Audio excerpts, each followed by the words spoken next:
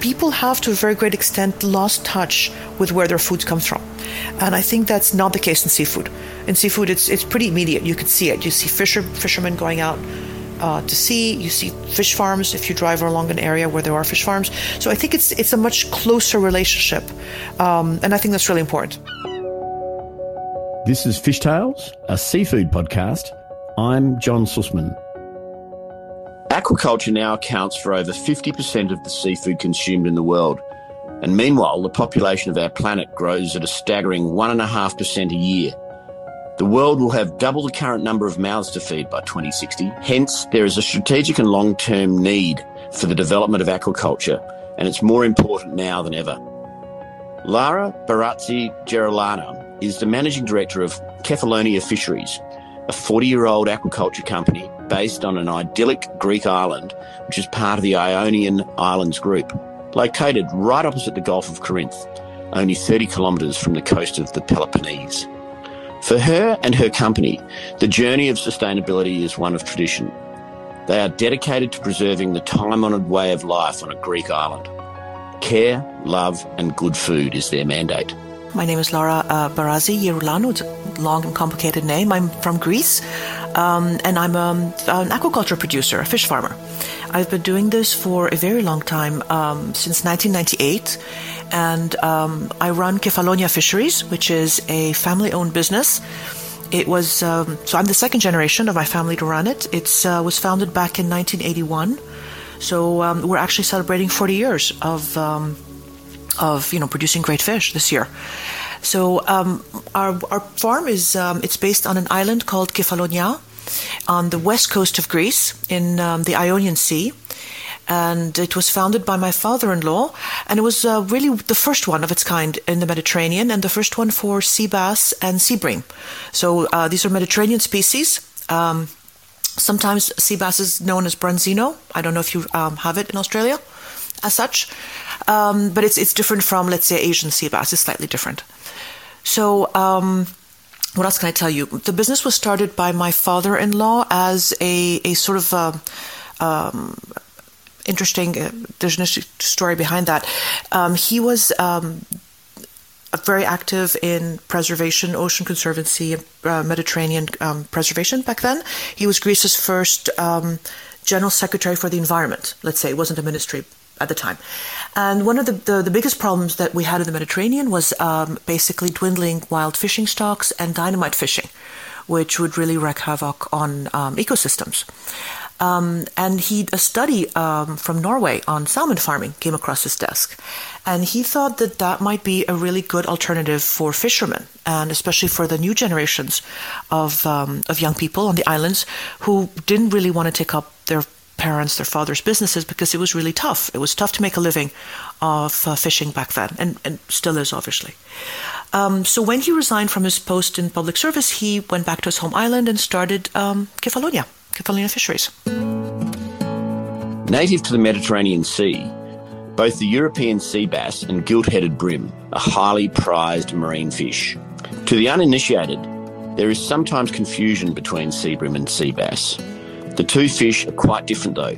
Sea bream has a meaty white flake, while sea bass is much more delicate in texture. Both are indigenous to the waters of Kefalonia, and both are highly regarded by locals, the harshest critics of their local favourite fish.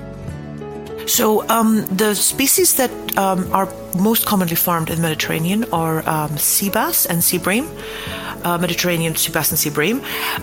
There are a number of other Mediterranean species that we have the technology to farm, so we know the reproductive cycle, but they're either not entirely, we haven't closed the production cycle entirely, or there's still some challenges, or there's not very much demand for them in the market. So I think in aquaculture, there's always that challenge, let's say. You have to find a species that people want, that does not exist in abundance in nature, so it makes sense from a cost perspective to produce. So for the time being, those are the two species we're most familiar with, but there are other species that are coming down the line. So there's a type of pagros, not porgy exactly. It's called I guess it's a kind of porgy. There's a kind of yellowtail. It's called Seriola species, which is Mediterranean, not the same as in the Pacific. So there's a few other species that we know how to produce, but they're not really at a very large commercial scale yet. The bream is a lovely Mediterranean fish. It's very basically, I think I like to eat it, and I think most people would agree with me, in a very simple Mediterranean style, so grilled with lemon and olive oil and maybe some herbs. Whereas the sea bass, the branzino, is perhaps more versatile because it has a very mild, sweet taste, let's say, and it's lovely just even steamed, which is the way I like to eat it, but it's wonderful with any sort of style. I've made it from a more European, it can be with sort of flavored butter sauce, to Asian style with a little bit of soy sauce and ginger. So it's very versatile. We have two main lines, let's say, that we produce. The one is our specialization is in very large-sized fish. So for aquaculture, they're considered large. It's probably not for fishing. But that means sizes of 1 kilogram and above. And that's basically destined for the restaurants and catering and hotels service, let's say.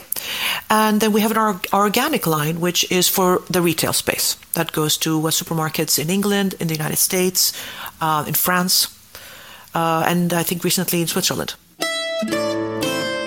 In 2021, Greece produced approximately 200,000 tonnes of seafood. Whilst not one of the European or global seafood powerhouses, Greece has been at the forefront of aquaculture since before 2000 BC. The whole sector in Greece, so Greece is one of the largest producers in the Mediterranean of those species, and the industry is basically 80% export. In our case, in Kefalonia, we export close to 95% of our fish, and a lot of it goes to Italy, Spain, France, and all over Europe, the United States, some even to Hong Kong. I think that's the farthest that we ship, and then from time to time we also have some. We send some frozen to Australia. We have organic brand, let's say, and that unfortunately doesn't go fresh to Australia because that's a long way, but it does go frozen. Organic aquaculture is a holistic method for farming fish and other marine species in line with organic principles, often with significant cost and operational demands for the farmer. A certified organic seal on an aquaculture product demands an accredited certifying body has verified that the production methods meet or exceed a country's standard for organic aquaculture production. Organic regulations designed around soil-based systems don't transfer well into aquaculture and tend to conflict with commercial fish farming practices. There are a number of problems facing organic aquaculture: difficulty of sourcing and certifying organic juveniles, a 30 to 40% higher feed cost. It's more labour intensive, time and cost of the certification process, a higher risk of disease and uncertain benefits. But for Kefalonia fisheries, there is a definite consumer demand for organic seafood, and their lead in organic aquaculture is admired by many in the seafood industry. We were also the first to develop an organic standards for sea bass and sea bream in the Mediterranean. We didn't do it alone, obviously. We did it with an organic standards company called Naturland, which is German. And one of the prerequisites was that the environment be free of a lot of human activity, so no big cities, no industrial activity, obviously, and not even agriculture, because even the runoff from fertilizer from farms can affect the water and the ocean environment, let's say. So we were fortunate that where we already were farming was exactly that sort of environment. The waters in the Ionian are deep and rather cold, rather in comparison to other places in the Mediterranean. Very clear waters. It looks a little bit like the Caribbean where we are, except a little bit colder. And very, very clean, very beautiful waters. And maybe our biggest challenge was sourcing organically certified feed, because that's very important in the process. It's that every stage and every input, let's say, is you can control it, you can certify that it is really what it's supposed to be. And in terms of the feed, the carbohydrate portion of what we feed the fish has to come from organic agriculture, and the fish meal and fish oil portion had to be sustainable. So that means that we didn't want to go out there and fish to feed farmed fish. So the idea was that the fish meal and fish oil would be from trimmings from fisheries landings that were destined for human consumption. So it would be, for example, anchovies or sardines that were already going to go for human consumption. Whatever's left over from the trimming and the filleting process, that's made into fish meal and fish oil, which is organic then. So that was the biggest challenge, because then meant we had to work with feed producers, and they had to work with raw material producers so that we could close that cycle. Everything else was pretty simple, really. It was pretty much what we were already doing. It's not huge. It's still a small market. And I think the reason for that is because cultural different idea of what organic is. We saw that in Europe very much. In England, for example, organic has connotations of locally produced. In France, it's very much associated with sort of a gourmet, more natural approach. So every country has a slightly different idea of what they think organic is or should be. So one of the challenges is that. The second, of course, is the organic shops. Most large retailers don't really have a very large organic presence in fresh seafood. So it's mostly frozen or prepackaged, let's say. So logistics and distribution can be a challenge for that.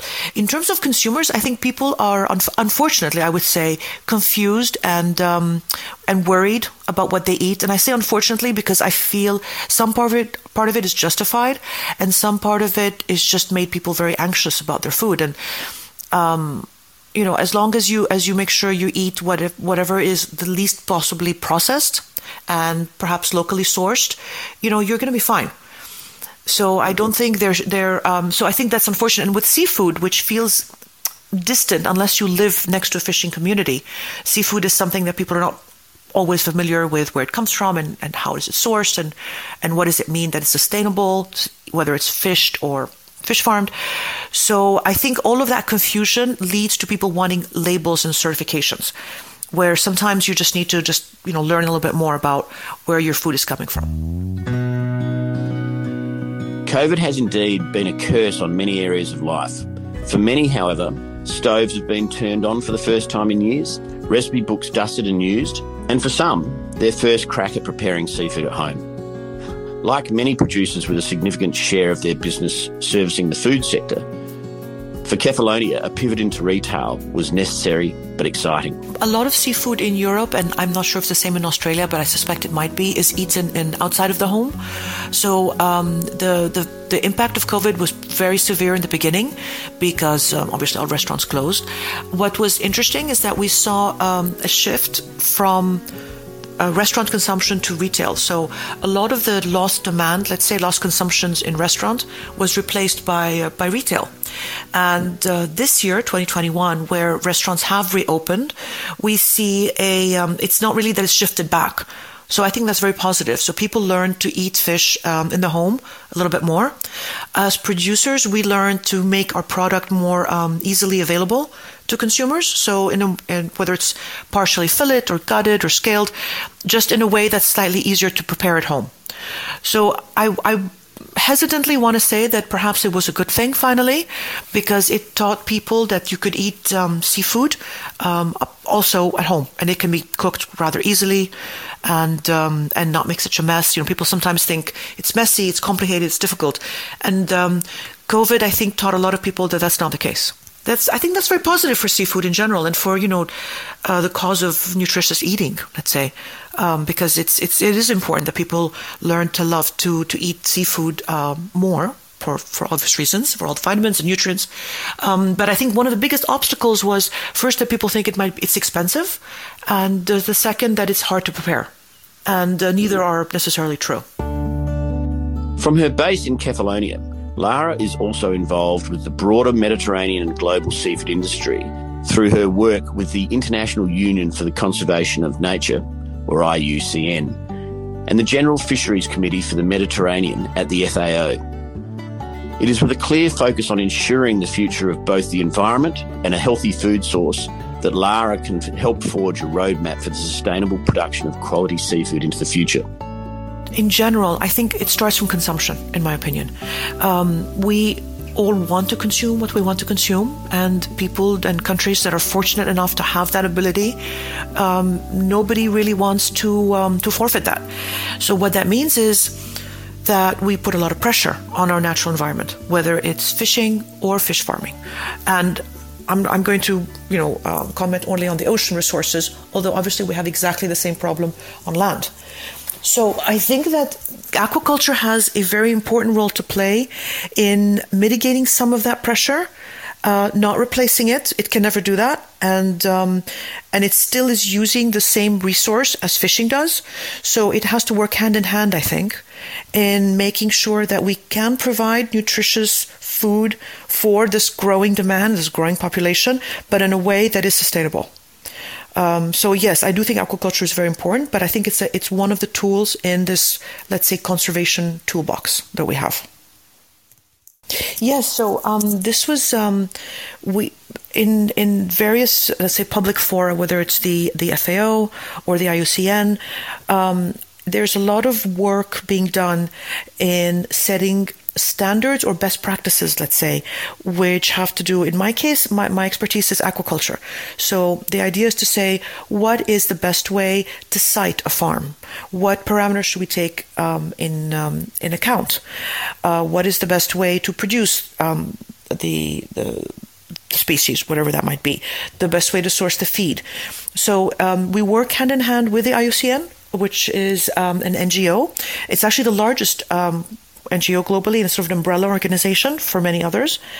And the idea there is to work together with scientists, with consumer organizations, with fish farmers, and policymakers, obviously, to come up with best practices. The Mediterranean Sea region, the largest of the semi-enclosed European seas, is surrounded by 22 countries, which together share a coastline of over 46,000 kilometres. It's also home to around 480 million people living across 3 continents, Africa, Asia and Europe. It's claimed that almost 33% of fish around the world are overfished, whereas this percentage rises up to 60% in the Mediterranean Sea, according to Food and Agriculture Organisation's report, The State of World Fisheries and Aquaculture.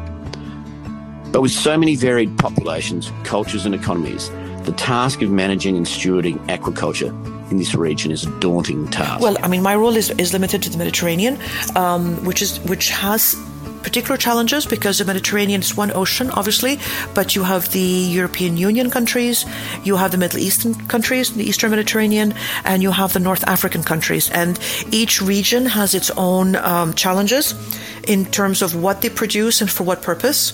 So, for example, in Egypt, a lot of the challenge is producing adequate protein for internal consumption. It's a different challenge than it might be in Italy or Spain, which is producing a more of a premium luxury product, let's say, which would be sea bass and sea bream. All of it, though, needs to be done sustainably. And that's where organizations like IUCN and the FAO are invaluable, because they put together all these different let's say, pressures and requirements and demands to come up with something that works for the ecosystem as a whole. So the aquaculture industry has grown tremendously the last 30 years. It is mostly sea bass and sea bream. There is also a fairly large production of a species called meager. It's a wonderful fish, very large, sometimes called corvina. I don't know if you're familiar with it. It's also present in in South America. That's produced a lot in Egypt, but also in Turkey and Greece. So there's a pretty dynamic aquaculture industry, basically offsetting the fact that our wild fish stocks have dwindled substantially. There's a lot of pressure on the Mediterranean because there is tourism, there's shipping, there's fishing. So it's the management of it, if you will, is pretty complex. So it's maybe a good test case for the rest of the oceans worldwide, because it's the only one that's really closed in the way it is and really surrounded by humans who want to use it. So there's a lot of pressure on it, let's say. It's rather different than the Pacific, for example. For some, life's lessons can be learned tough. For others, they are the result of following a passion. It seems that for Lara, her love of her home, the marine environment and the future are lessons worth learning. Well, it's certainly taught me, it's two levels. The first is, of course, an appreciation, a greater appreciation, I guess, for the ocean. I grew up by the sea. I'm a diver. I love the water. I think it's like many people, obviously. But working in the ocean has taught me a different side of it. So on the one side, the enormous complexity of that environment, because it really is very, very complex and rich, as well as its beauty. So I would say that's something that just never stops amazing me. And the second thing, I guess professionally, it's taught me to be a more creative than I thought I would ever be. I think of myself as not a very creative person, just sort of a very straightforward kind of a business person, let's say. But I think working in that kind of an environment in this business, you have to be creative. And what I mean by that is you have to be able to put together very different kinds of skill sets to solve problems and to sort of progress. Because you have nature, you have a living organism, you have food production and all of that complexity. You have a commodity product, because fishing it's a commodity product, seafood. So making all of that work together well requires a lot of creative thinking, I think. Optimistic people have a positive outlook on life. They're able to take the best possible outcome of any situation because they always see the glass as half full and never give up when things get tough. Optimistic people believe that everything happens for a reason and they're there to assist in driving a positive outcome. Currently, the world of aquaculture needs optimists. Whilst it's a challenging and fast-changing space, it's truly exciting. Well, I think that we have some challenges to overcome, and I think I mentioned that earlier. Most of it has to come with use of space, because there's a very strong pressure on the coastal zone in the Mediterranean. A lot of users of that space. So I think that aquaculture is, to a certain extent, going to have to move offshore. I think the challenges really reside around how are we going to best use this space in the most sustainable manner. So I think that's really the greatest challenge going forward. I think the technology is there, whether it's moving, let's say, open ocean farming, so a little bit farther away from the coastline, land-based farming. I think there are many alternatives, but that's the greatest challenge, I think. In terms of what we do, we continue to be a niche company, even though we've grown substantially since our early days. As the industry has consolidated, then the definition of, let's say, niche grows as well. I think there is a very strong demand for a very natural, let's say, healthy, premium product in that sense. I don't mean premium necessarily price-wise. I mean in terms of quality. So we will continue to do that. That's my goal, to grow sort of slowly in the sense that along with what I think the demand is, and just keep doing what we've been doing for the last 40 years, hopefully. Seafood plays an essential role in feeding the world's growing population. Healthy fish populations lead to healthy oceans, and it's our responsibility to be part of the solution. The resilience of our marine ecosystems and coastal communities depend on sustainable aquaculture. Oh, and let's not forget that seafood is also incredibly delicious and nutritious. I think it's very important because of its nutritional aspects, apart from, because you may, I think that it's also delicious and versatile but it's very good for us, essentially. So I think that our job as seafood producers, let's say, as people who work in this industry, our job is to try to convey the message that this is among the best things that you could do for yourself is eat seafood and cook it and enjoy it. Our job is to also make sure that it's easy for people to do that. And it kind of brings you closer to your roots, because it's really a food that's just straight from the ocean. And there's not much that we can say, unless you happen to live in a rural area and you farm your own food. People have, to a very great extent, lost touch with where their food comes from. And I think that's not the case in seafood. In seafood, it's pretty immediate. You can see it. You see fishermen going out to see. You see fish farms if you drive along an area where there are fish farms. So I think it's a much closer relationship, and I think that's really important. Aquaculture makes a substantial contribution to our food supplies, so it must be done in a way that is sustainable. With leaders in aquaculture like Lara, and the commitment that she has to ensuring not only her business but the industry are always progressing sustainably, it's encouraging to know that the future of seafood aquaculture looks bright.